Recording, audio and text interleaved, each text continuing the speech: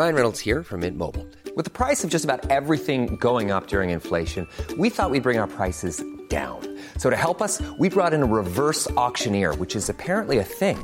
Mint Mobile Unlimited Premium Wireless. How to get 30, 30, bit to get 30, bit to get 20, 20, 20, bit to get 20, 20, bit to get 15, 15, 15, 15, just $15 a month? Sold! Give it a try at mintmobile.com/switch. $45 up front for 3 months plus taxes and fees. Promo rate for new customers for limited time. Unlimited more than 40 gigabytes per month. Slows full terms at mintmobile.com. Even on a budget, quality is non-negotiable. That's why Quince is the place to score high-end essentials at 50 to 80% less than similar brands. Get your hands on buttery soft cashmere sweaters from just $60, Italian leather jackets, and so much more. And the best part about Quince, they exclusively partner with factories committed to safe, ethical, and responsible manufacturing. Elevate your style without the elevated price tag with Quince. Go to quince.com/upgrade for free shipping and 365-day returns. This episode is brought to you by the Center for Addiction and Mental Health here in Toronto. Cutting-edge, state-of-the-art, compassionate facility. Right now, it is Mental Health Awareness Week. This is the time when they need you most. This is the time when you can make a real difference when it comes to doing something about the mental health crisis and the devastating opioid epidemic, the overdose epidemic that we're currently experiencing, losing 20 people every day. They need your help. Donate at camh.ca/Canadaland. to help CAMH treat addiction and build hope. This episode of Canada Land is brought to you by Douglas, a mattress that is trusted by more than 200,000 Canadians from coast to coast to coast. It's a great mattress at a very reasonable price point. Comes with a 20-year warranty and a great deal for our listeners. Douglas is giving you a free sleep bundle with each mattress purchase. Get the sheets, pillows, mattress, and pillow protectors free with your Douglas purchase today. Visit douglas.ca/Canadaland to claim this offer. That is douglas.ca/Canadaland.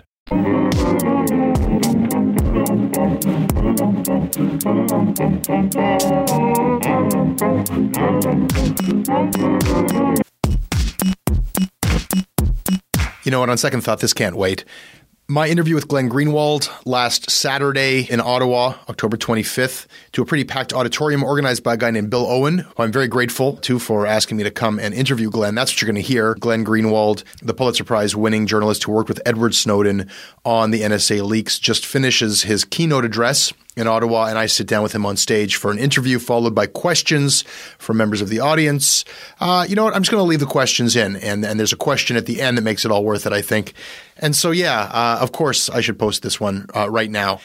We are considering new anti-terrorism laws. We had this horrific incident last week. The climate has already changed around terrorism. This is the time for this conversation. You get into such a bubble with these breaking news stories, and I've been investigating that for months, that you kind of can lose context of what's important. And I would argue that both these things are important for perhaps very different reasons.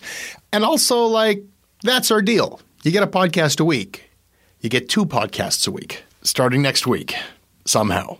What else can I tell you before we play this? For a little bit of context, you'll hear me get into this with Glenn in the interview. I was starting to get tips. Why don't you poke around a little bit about what the CBC did not report when they were working with Glenn Greenwald? And that led to a kind of a mini investigation, the results of which I posted at CanadaLandShow.com. That article is up now if you want to go have a read, and that will inform what you're about to hear. But if you just want to go ahead and listen to the show now, I do explain this in a bit more detail later. And to those, I guess 50,000 extra people who are checking out the podcast this week, hoping that there's more information on the Jian Ghomeshi investigation. I'm sorry to disappoint you. I don't have anything on that right now. The Toronto Star is a place to keep track of for my work with Kevin Donovan on that. And, why not stick around? Because you came for some Jian Ghomeshi news and instead here's something about surveillance in Canada with Glenn Greenwald. Why not? Right? And just to get ahead of it, for those of you who feel that there is just a delicious, hilarious irony that the same guy who was involved in investigating Jian Ghomeshi is also so concerned about surveillance, I appreciate that you find that deliciously ironic, and I reject that notion completely. So here it is coming up in a moment, my interview with Glenn Greenwald.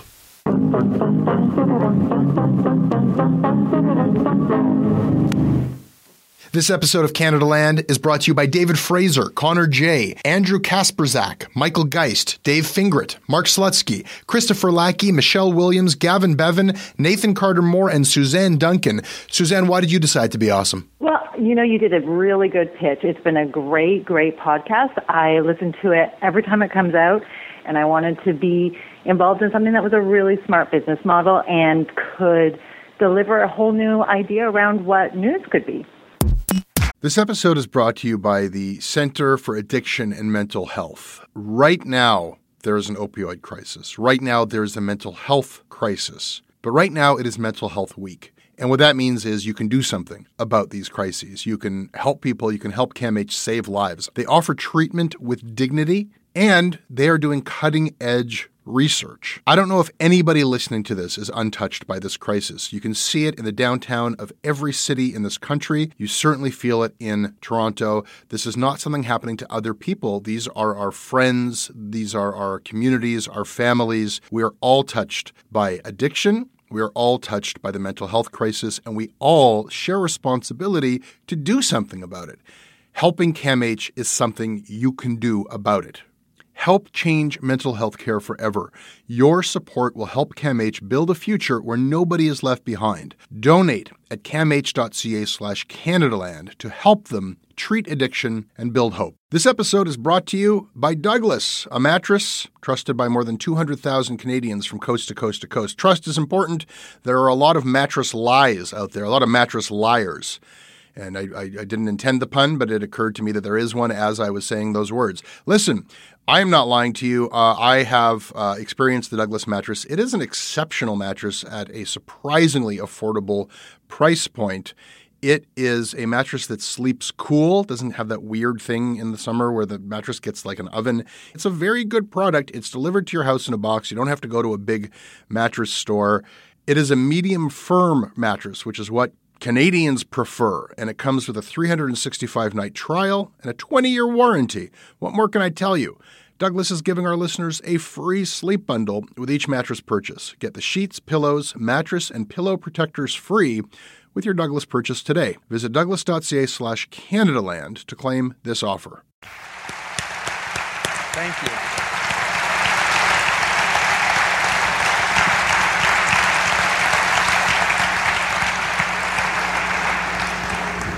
Pour you some water? Sure, thank you. It's true that Canadians were shocked to learn that we were spying on Brazil for industrial purposes.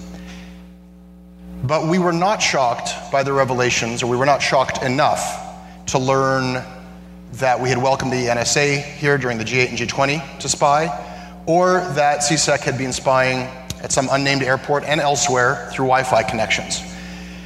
Maybe that's just because we're Canadian and it seems really impolite to spy on Brazil. And that's embarrassing to us in a way that our own government, what they're doing here is not. I've heard that theory. I've heard other theories covering this stuff for a number of years. I've heard that, we're not like Americans who are really adamant about their rights. We're more deferential to power. And that's why the reaction here has been muted. Whereas in the United States, your revelations with Edward Snowden have prompted the president to actually modify. Whether that's meaningful or not is another question, but actually had to regard this and modify. And so we get in this discussion about the Canadian psyche. And I am screaming throughout all of this at the top of my lungs, we don't know as much as they do. They know about Verizon, they know about PRISM, and we don't know in any conclusive terms whether or not our spy agency, whether or not our government is spying on us. And you do know something about that. You know more about what our government is doing and doing in our name and maybe doing to us than anybody in our audience here today. So there are many questions I have for you, but there's no question before this question. Is CSEC spying on Canadians? Well, we've already done stories, a story in particular that demonstrates that the answer to that question is yes, and it's the story that you referenced, which is the story of CSEC tracking people who land at international airports in Canada and tracking them as they leave and use Wi-Fi connections and cyber cafes and the like, which includes Canadians. I think it's also important to understand that there really is no such thing as Canadian spying. Canada spies as part of the Five Eyes Alliance. And this alliance is notable principally because of how indivisible it is. So whatever reporting we've done about the NSA and about GCHQ necessarily includes Canada as well. I do think it's important to realize that Edward Snowden was working inside of an American surveillance agency. And so the vast bulk of the documents he took were not documents about CSEC. They were documents about the NSA and the GCHQ. There already is information about CSEC doing exactly the kind of spying they've long denied, which is spying on Canadians on Canadian soil. And there will be more reporting on those questions to come. I mean, the reporting is complicated. You have the responsibility to do it right and to make sure that what you're reporting is accurate. And we're being careful in that regard, but we're also reporting it as quickly as we can, and all I can say is there are very significant revelations left to report about Canada. I think that the difference when it comes to what happened with the NSA is that the message to Americans was Verizon, the companies that you communicate through all the time, are indiscriminately spying on massive amounts of people, bulk surveillance. And I think that here we had a situation where people were able to say, well, I don't even know what airport that was. And then we have the government equivocating, oh, it's metadata, and metadata isn't data, it's data about data. And then we have CSEC saying, well, it was just an exercise. And then we have the CSEC commissioner saying that no laws were broken. So it is highly consequential if information is revealed that makes it undeniable that CSEC is spying on Canadians, because they are forbidden by law from doing so. So is there anything you can tell us about whether we can anticipate that kind of revelation? I mean, first of all, what I would tell you is that you need your own Edward Snowden. You need a Canadian Edward Snowden who is inside of CSEC or the Canadian National Security Apparatus and takes the documents that you're eager, understandably, to look at and makes them public through journalists or through some other way. So I hope that happens. And let me just interrupt to say that if you're out there, Canadian Edward Snowden, Canadian journalists now come, some of us, with PGP. Right. JesseBrown@gmail.com or whatever it is. But, I think that I actually do think that one of the most consequential aspects of the Snowden reporting is that he will inspire other people, not just in the U.S., but in partner countries as well, to come forward. I've learned the lesson a long time ago that I'm not going to preview the reporting that we're doing because what ends up happening is if I sit here and preview reporting and I say, yes, we have documents that show X, Y, and Z, from the time that I get back to my hotel room until the day that I die, I'm going to be deluged with emails and tweets saying, well, where are these documents? On top of which, you go through the reporting process for a reason. You want to make sure that what you're reporting is true. So I'm going to wait for the reporting to happen. All I can tell you is that there is, as you know, stories in the works on those questions, and they'll be reported in good time. You're such a tease. You've been telling us that we have big stuff coming for months and months and months. Can we get a hint? How big? What's the timeline? Yeah, anything? I'm not going to play 20 questions. It just doesn't do any good. With all due respect to the process that you go through to report this stuff responsibly, and I can understand, as I think everybody does here, why you would do so, there are other factors that have inhibited your ability to report these stories. And we're not talking about stuff that has to come from Canadian Edward Snowden. We're talking about stuff that came from Edward Snowden. And your experience, which we've talked about with the Canadian press, has been a little troubled. And you described your relationship, furtive relationship with the Globe and Mail as a difficult one, a bad experience that you had with the Globe and Mail. And you talked about shocking resistance at the CBC for months and months. After a very strong start, when 3 stories were aggressively reported, it's been crickets since then. And you told me that this has to do, and I think we have to get specific here, with a reporter at the CBC who actually was ideologically opposed to reporting this stuff. Right. Do you want to say his name? It's Terry Molesky. So I let him do the dirty work. I think it's a mixed bag because, as you said, we did several stories with the CBC in cooperation with Greg Weston, who is a fantastic reporter, and a couple of editors there who were very aggressive and stood really steadfastly behind the story and did not capitulate to government pressure. Each of them left. One of them went to become the editor-in-chief of the Globe and Mail, and Greg left as well. And subsequent to Greg's leaving, we were given a new journalist with whom to work. This individual seems to believe that mass surveillance is a good thing, which he's entitled to think, I guess, and that therefore he doesn't think it should be reported because he believes Canadians want CSEC to be doing these things and therefore thinks that it shouldn't be reported. And that was the holdup. And CBC has said, we want you to have journalists who are committed to the reporting, and I feel like we're getting those now. So, there have been problems in the relationship. But let me just say, so you understand the process, the documents that we're talking about, that we've reported on around the world, and that we're talking about now, are, in the eyes of these governments, among the most sensitive material they have. Because it shows how they invade our privacy on the internet. And they don't want anybody knowing, A, how they do it, or B, that they do it.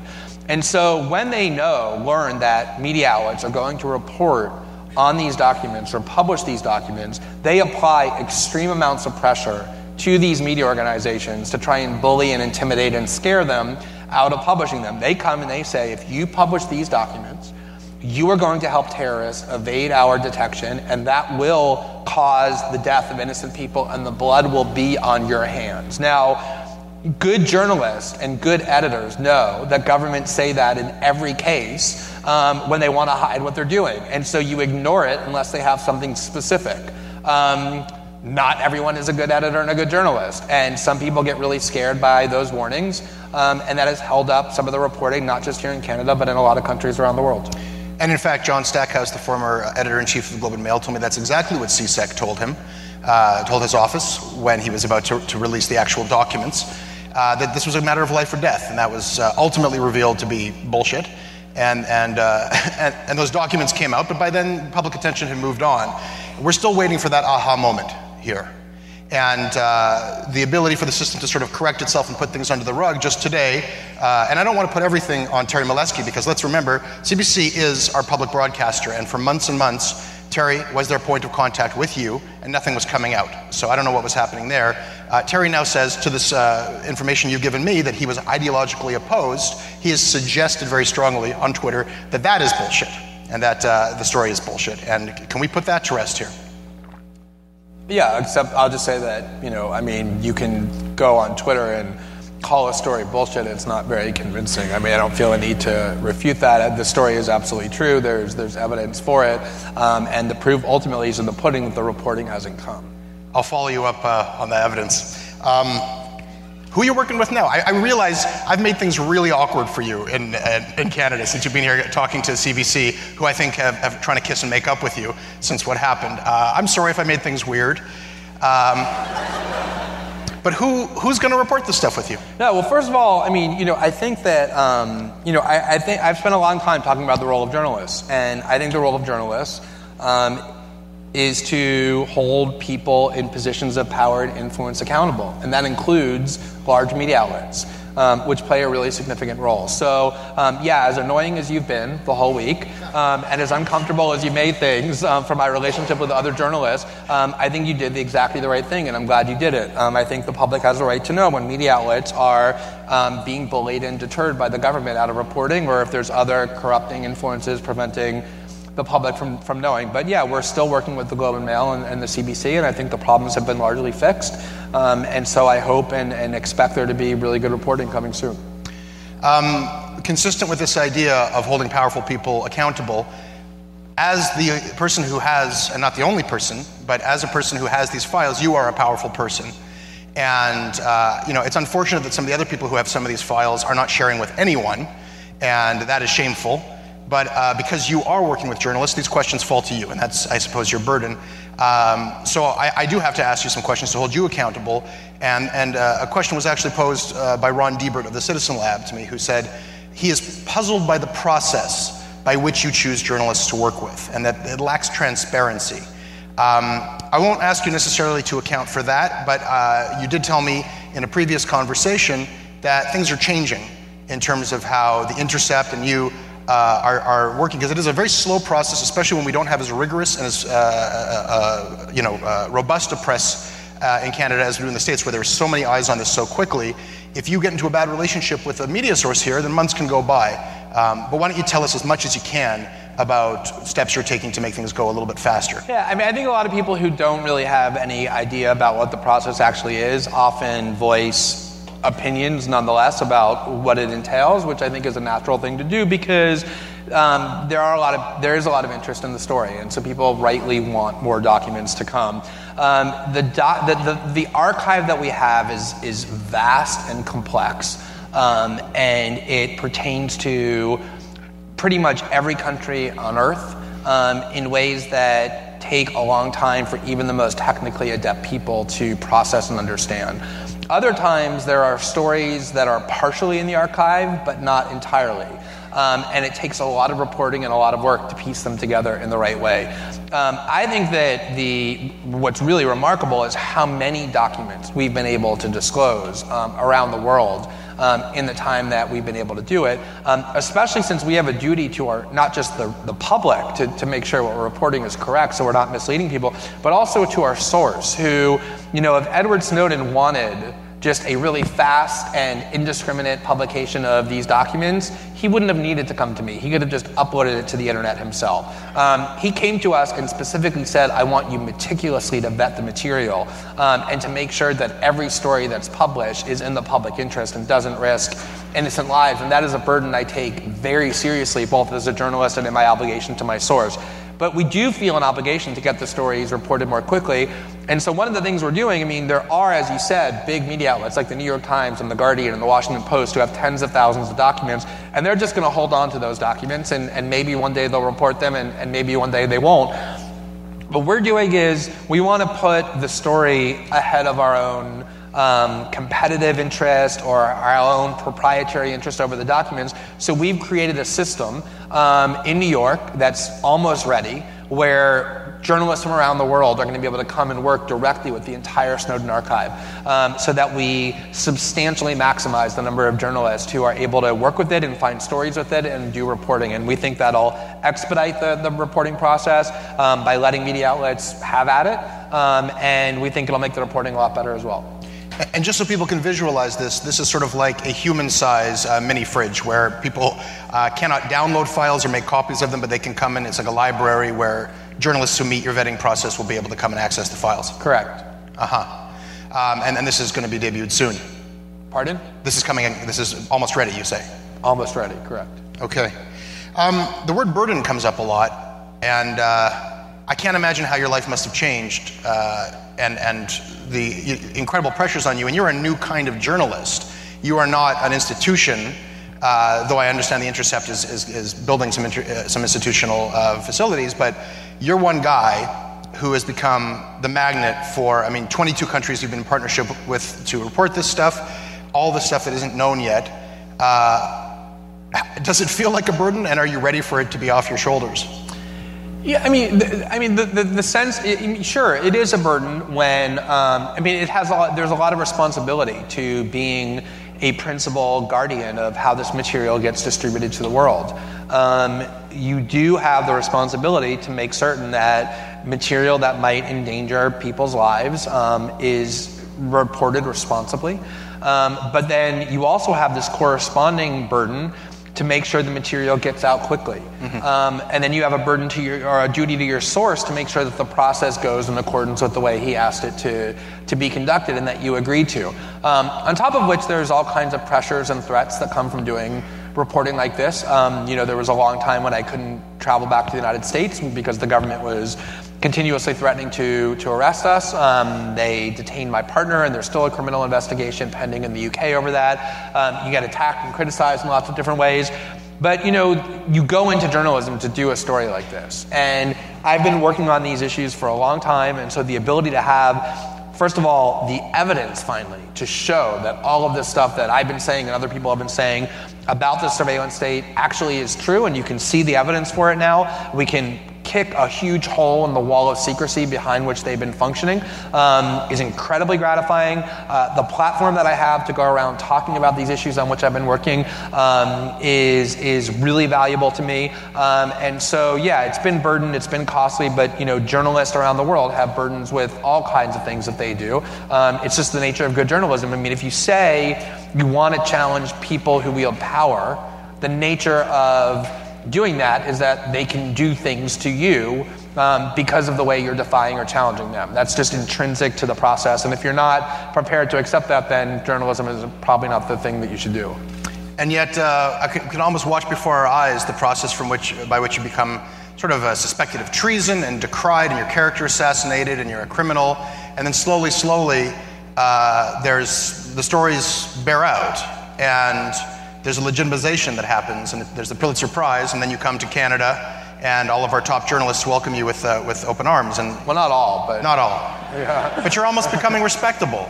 I know, it's scary. What do you plan to do about that? Yeah, I know. It's it was funny. I was invited to do the Munk debates here in Toronto, I guess 6 months ago. You're fancy. And it's very high end. And I was the two people I was debating were Alan Dershowitz, precisely, and General Michael Hayden, who was the director of the CIA and the NSA under the Bush administration. And I gave an interview to a Canadian-based journalist in Brazil who worked for the Globe and Mail, Stephanie Nolan, on the day before I left for Toronto to go and do the debate. And I was talking about this serious crisis of conscience I was having, which is that when you get invited to these kind of events, you're expected to be like very civil, before the debate, they have this cocktail party in this like chandeliered room, and you're supposed to like shake hands with your adversaries and treat them like respected opponents or whatever. And I don't have any respect for Alan Dershowitz or Michael Hayden.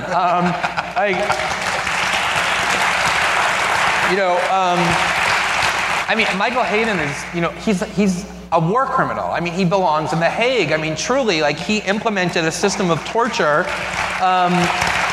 And so it does bring up those kinds of conflicts. It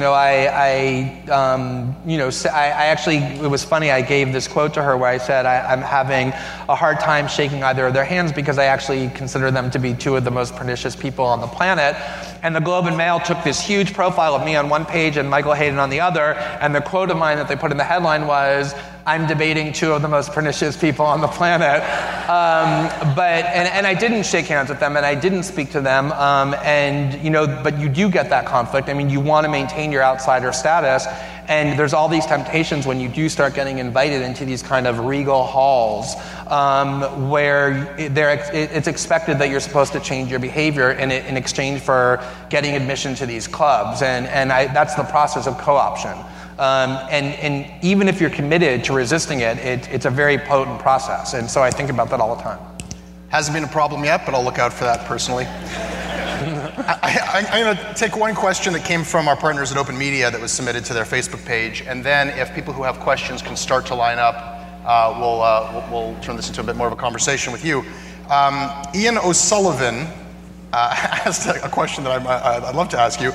Why doesn't Snowden use Facebook? He would be huge on social media, so why isn't Snowden on any of the platforms? Well, I mean, he doesn't use Facebook because he hates Facebook.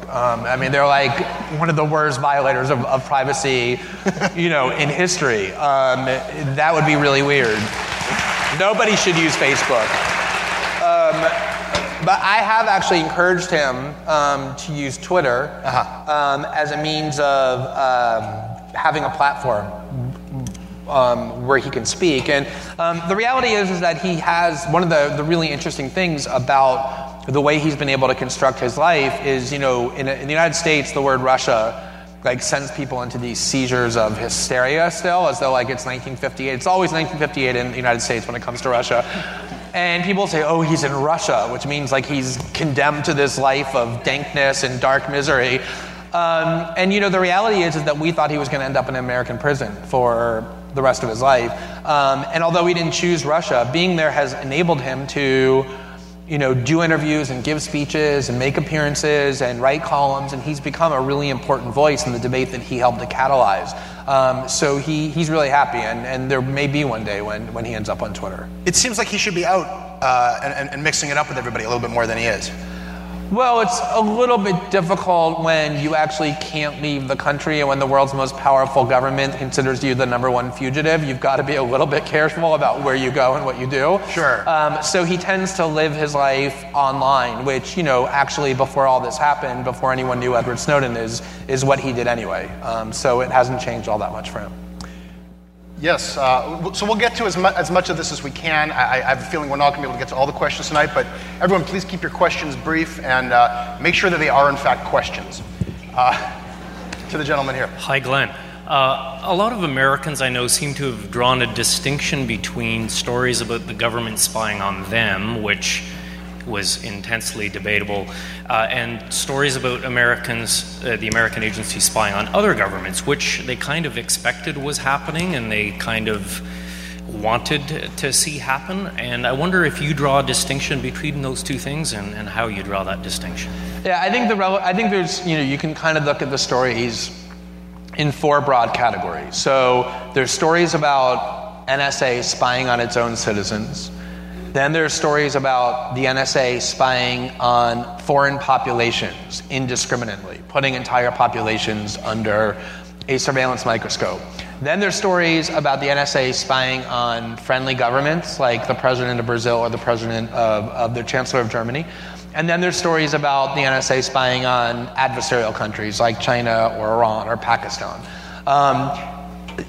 There is this sense in the United States, unsurprisingly, that the only legitimate stories are the ones about the NSA spying on their own citizens, on Americans. And we have done a lot of reporting about the NSA spying on foreign populations. And Snowden was once asked about this, and I say all the time, the idea that the only privacy that matters is the privacy of Americans, and that the rest of the world, which, by the way, happens to be 95% of the world that's not American, that their privacy is irrelevant, in fact, so irrelevant that it shouldn't even be reported on, is actually grotesque. And Snowden was adamant from the start that he regarded internet privacy as being the privacy of individuals around the world, regardless of nationality, to use the internet without monitoring an invasion. The debate over the legitimacy of spying on other governments, I think, is a valid one. I do think that the stories about spying on democratically elected leaders of allied countries has been significant, because a lot of people don't think the NSA should be doing that or any government should be doing that, but that's debatable. I pretty much have stayed away from stories about the US government spying on adversary governments, because that I don't think is all that interesting. There's been reporting on that for years, and I don't think that surprises anybody. So that's sort of how I evaluate the categories. Thank you. Next question. Hi, so you spoke a little bit about how intelligence agencies are to some degree insulated from the exercise of democracy simply because people are just not made aware. Short of waiting for somebody to come along and leak documents, how do you suggest that we go about establishing meaningful public oversight over a runaway intelligence community? Well, I do think public awareness is the prerequisite. And one of the things that has happened in the United States is that there have always been certain avenues that have existed for information to get to the public that the government doesn't want to get to the public. And there has been really a war on those avenues. In particular, I'll give you an example, just a statistic. Under President Obama, there have been now 7 prosecutions of whistleblowers or sources, people who give information to journalists that the government doesn't want out, under this 1917 statute called the Espionage Act, which was designed to criminalize dissent during World War I. In all of American history prior to President Obama, there were a grand total of 3 cases, 3 prosecutions. So he has more than doubled the number just in his 6 years of these kind of prosecutions as compared to every other president prior to him combined. What this is about trying to shut off every valve that exists for any information to get to the public other than the information that the government chooses to get to the public. And if you live in a state where the only information that gets to the public is information that the government chooses to get to the public, you live in a state of propaganda by definition. That's what it is. So when you say, other than people leaking documents or whistleblowers, what can be done? I don't think anything can be done other than whistleblowers and unauthorized disclosures. There may be other ways to do it. Not everybody who leaks to journalists does it by taking tens of thousands of top secret documents and handing them over on a thumb drive in Hong Kong. I mean, sometimes people just call up a reporter and give tidbits of information. But this is a really crucial process to save democracy. I mean, we have to know what our government is doing beyond what they want us to know in order to have democracy be meaningful. And that's why I think defense of whistleblowers and this process of disclosure is so critical. Thanks very much. Yes, hello. I would like to begin by saluting your courage and your intellectual honesty. Thank you. And I'd also like to salute the absolute humiliation you inflicted on the vulgar Zionist propagandist and Islamophobe Bill Maher on his show Real Time. I may be using harsh words when referring to Bill Maher, but this is what I think of him. I don't know what you think of him. I'd like to know what you think of him. I concur with your description. But I'd also like to know that an individual such as him, who presents himself as a liberal and as a progressive, and yet shares many of the similar views on American foreign policies as the right-wing pundits in the United States. I'd like to know what kind of influence an individual like him has, or how does he resonate within the liberal class in the U.S., if there is such a thing? Yeah, it's a really good but also a complicated question. There was this article today in the Boston Globe by this author who has a new book, the principal point of which was that it doesn't matter who wins elections. The national security state will continue to get its way exactly as they want, no matter who wins. And I know from having gone all over the world, speaking and doing reporting on the NSA file, by far the biggest kind of question that people ask, and it's not even a question at this point, it's more a realization, is, people around the world, everywhere, for a long time, loved President Obama because they viewed him as this vehicle for fundamental change from all the things that they thought that had gone wrong with the United States and its behavior in the world. And not just from spying, but from the escalation of drones to the escalation of militarism to just the general face of the United States. People around the world now see that not only has there been no radical change, there's been almost none. And in a lot of cases, it's even gotten worse. And the point of all this, I think, that to that realization is that there is almost a full-scale consensus in the American political class, both on the right and the left, about the propriety of these policies and the way in which the U.S. has been conducting itself in the world. So that you even have so-called liberals like Bill Maher, or there's like this new class of, they call themselves new atheists. They're supposedly they're these white Westerners who fantasize about how they're going to lead Muslims out of the bondage of Islam in the name of liberal values and the like, who spend almost all of their time railing against the evils of Muslims in exactly the way, say, followers of Dick Cheney would. And so you have this kind of convergence of conservatism and liberalism in the United States that very much supports this posture of endless war and all of the policies that enable and support it. And I mean, if you look at, for example, Hillary Clinton, who I think most people agree will probably be the next president, she wrote a book pretty harshly criticizing President Obama. And she didn't criticize him for bombing too many Muslim countries. She criticized him for not bombing enough. And almost all of her criticisms of him were that he was too dovish and too peace-oriented and not being willing enough to use violence in that part of the world or not steadfastly supporting Israel. So there's this consensus. You shouldn't be fooled by Democrat versus Republican or conservative versus liberal. You're absolutely right. They share this common theme. And I don't think Bill Maher himself is influential. I just think he's mouthing the kind of ethos into which he's connected. Thanks very much. I'm really, really nervous. I looked through the room a dozen times to make sure that no one I know is here. First, also, John Cook used to follow me on Twitter, and I think I had him convinced for a long time that he was going to be charged for extortion for his involvement with the crack video. So if you see him, just tell him I say hi. And does he still follow you, or did he block you? No, he eventually unfollowed, but only, probably just because I tweet mostly about girly stuff. So I was working on Karen McCribben's Liberal leadership campaign. She ran against Justin Trudeau, which I tweeted you about, but I'm not sure if you got a chance to read it, because it was a lot of really disjointed. But and I won't go into all the details of it, but basically she worked in over 70 different countries. She had worked on dozens of classified missions. She worked at NATO, and we just could not get her any press in Canada at all. It was like a Trudeau machine, and it was the most devastating thing I've ever been a part of, because she put up $80,000 of her own money to try and run it up against Trudeau. And if we could have just got out the March 3rd deadline, we might have actually had a shot at pulling in maybe people who would have voted Conservative to vote for her. Anyways, while I was working on her video, my video editing software was hacked, and it ended up being hacked by a Chinese. I'm still not sure if it was Chinese government or it was Chinese IP address, or it was a Chinese IP address, and that's all I know so far right now. And I still haven't turned the hard drive over to the RCMP because I don't know if I should yet. But long story short, I'm now actually on bail for harassment for something totally unrelated. So I guess my question is, who do you think spies more, the police, domestic police? Because in my trial's actually coming up in January, and I'm going to find out a lot more, but I actually found out that some of the stuff they did, even in my case, since the Supreme Court has now ruled that you're not supposed to be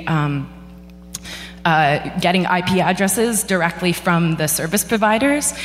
I guess in your experience, have you found that the police themselves, domestic police themselves, are more pervasive in terms of their spy techniques, or the federal levels or national levels? It actually, thank you, for that question, because it provokes what I think is a really important and underappreciated development, which is, people who have been writing about and talking about what we call the war on terror for a decade or so have been mostly condemning certain kinds of abuses that have been perpetrated by the U.S. and its allies in other distant parts of the world aimed at foreign populations.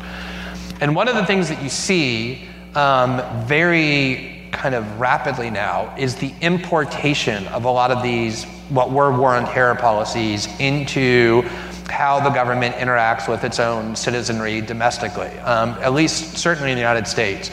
So if you look, for example, at the NSA's mass surveillance program, that was actually a program that was pioneered in Baghdad, aimed at an enemy population, that was then brought onto U.S. soil.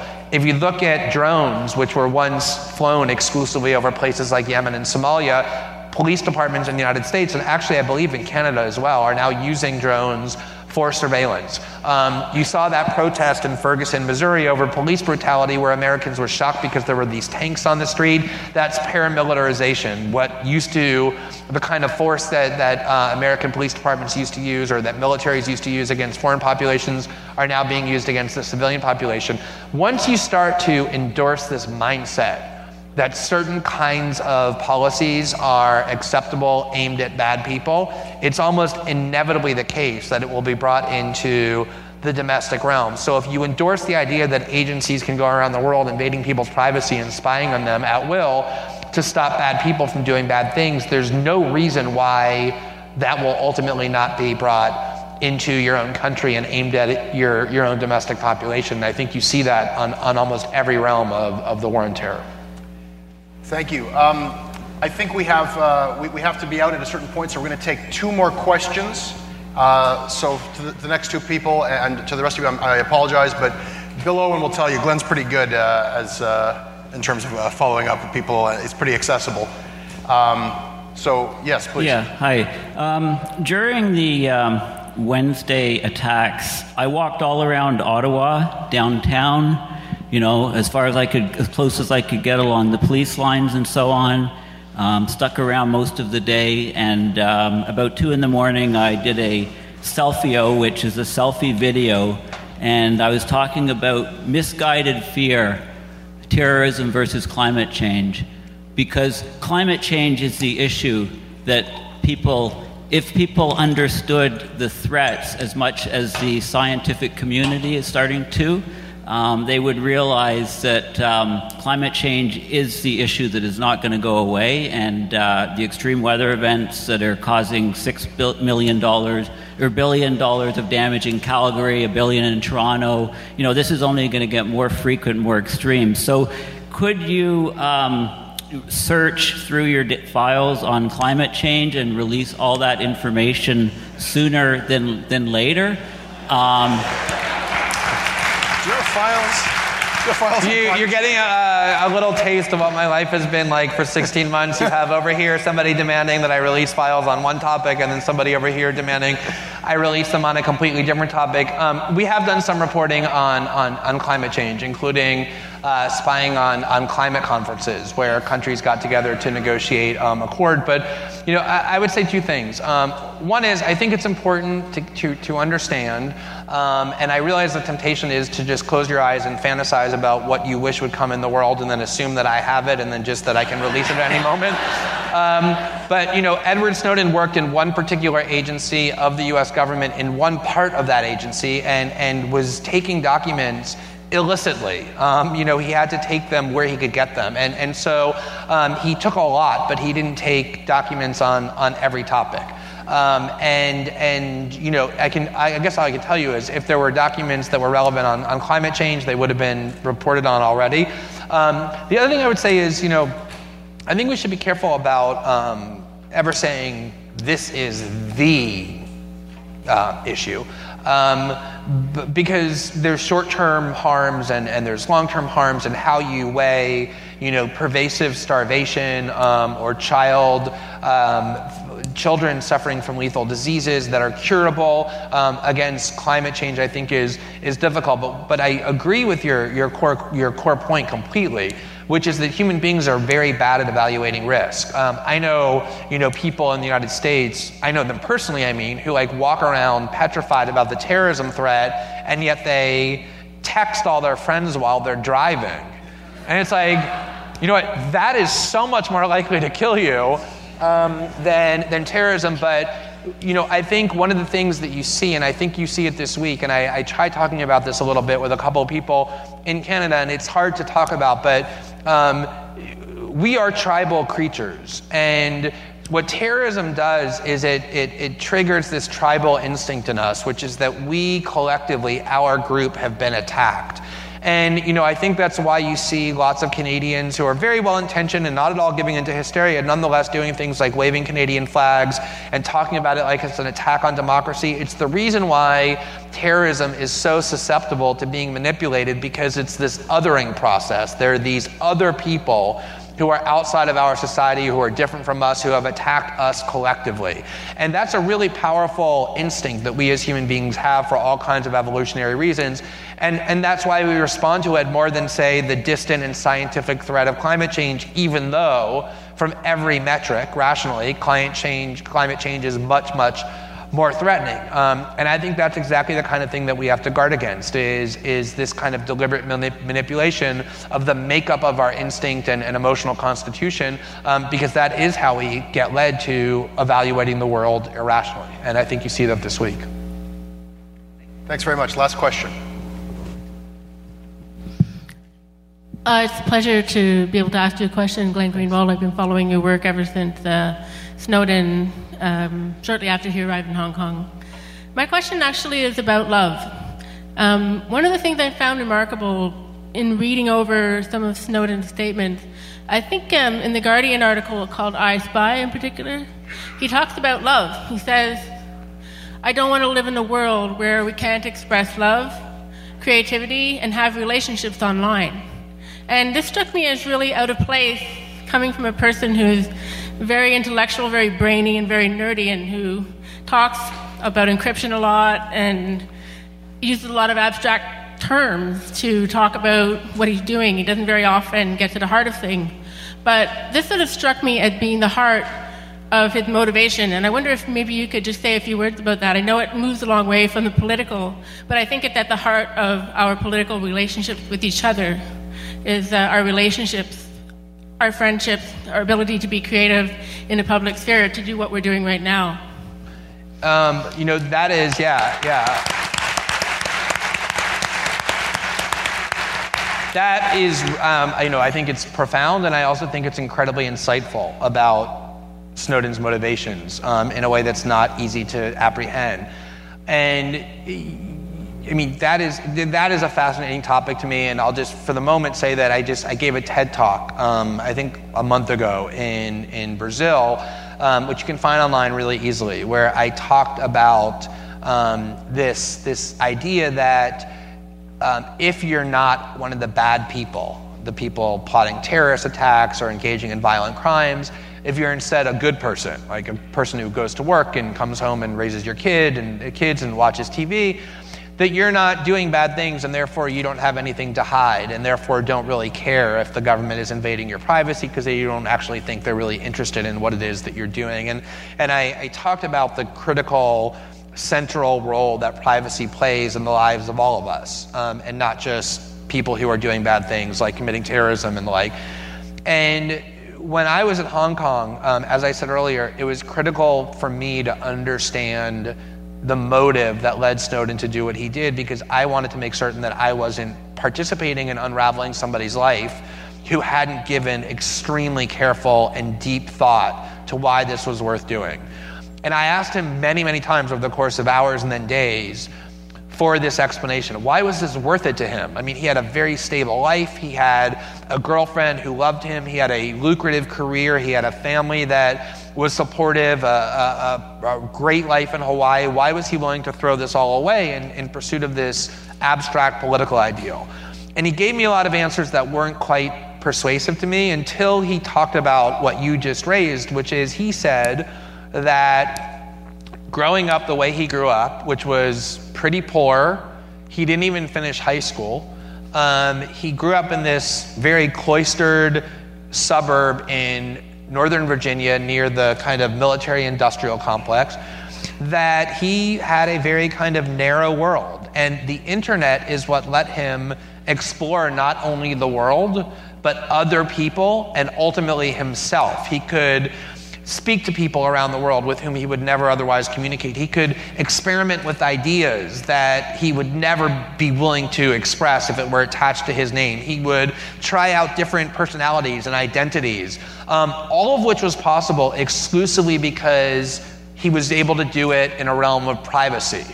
And he said he didn't want to live in a world where that was lost. He wasn't willing to live in that world. And the reason that was so important to him, and it's something that I've given so much thought about over the last year and a half, is because as human beings, and there's all kinds of scientific studies that demonstrate this to be true, but I think our own human experience proves it even more. When we think that we're being watched, our behavior changes radically. We become much more conformist, we become much more compliant. We make choices that are the byproduct not of our own agency, but of the expectations and mandates of social orthodoxy and convention. And it's really only in this private realm where we can explore intimacy and, as you say, love and friendship and different ways of thinking and being and creativity and dissent. It all exclusively resides in this realm of privacy where we can act without other eyes being cast upon us and making judgments. And that is something that was crucial to Snowden's evolution as a person. The ability to have this private realm online where so many people, especially younger ones, don't just buy books and make travel reservations, but develop who they are as people and make human connections. All of that is severely crippled, if not completely destroyed, when we live in a world of mass surveillance, where the internet is converted into a place where we can always be watched and monitored. And that's what makes what you said so insightful is, yeah, he talks about encryption and he talks about surveillance technologies, but ultimately it was a deeply human perspective that drove him to do what he did, deeply noble and selfless, because he wanted these connections that can be made exclusively in a world where there's privacy to continue to flourish, and he knew that's what was being destroyed. And that, more than anything, I think is what drove him to do what he did. So excellent observations. Thank you.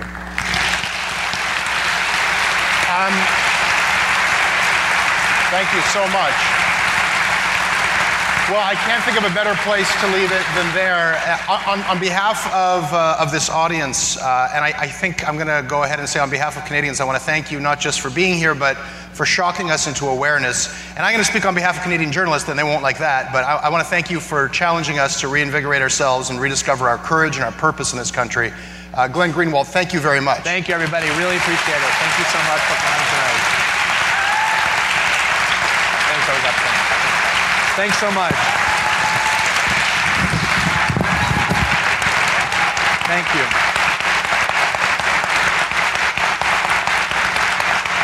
Thank you. Good night, everybody.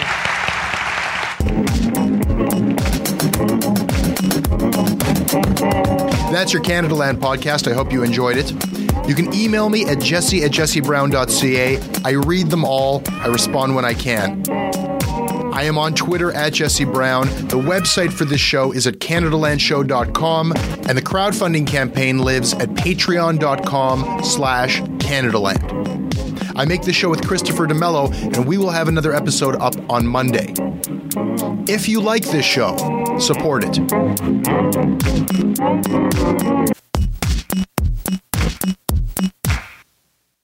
Hey, I need you to pay close attention to this message. It is not an ad. This is about Canadaland, and this is about you. You need to know that the news crisis is about to get a lot worse. You've heard about the layoffs. We're about to have news closures, and it's very likely that we're going to be seeing the defunding of the CBC. Where are you going to get your information from? What can you do about this?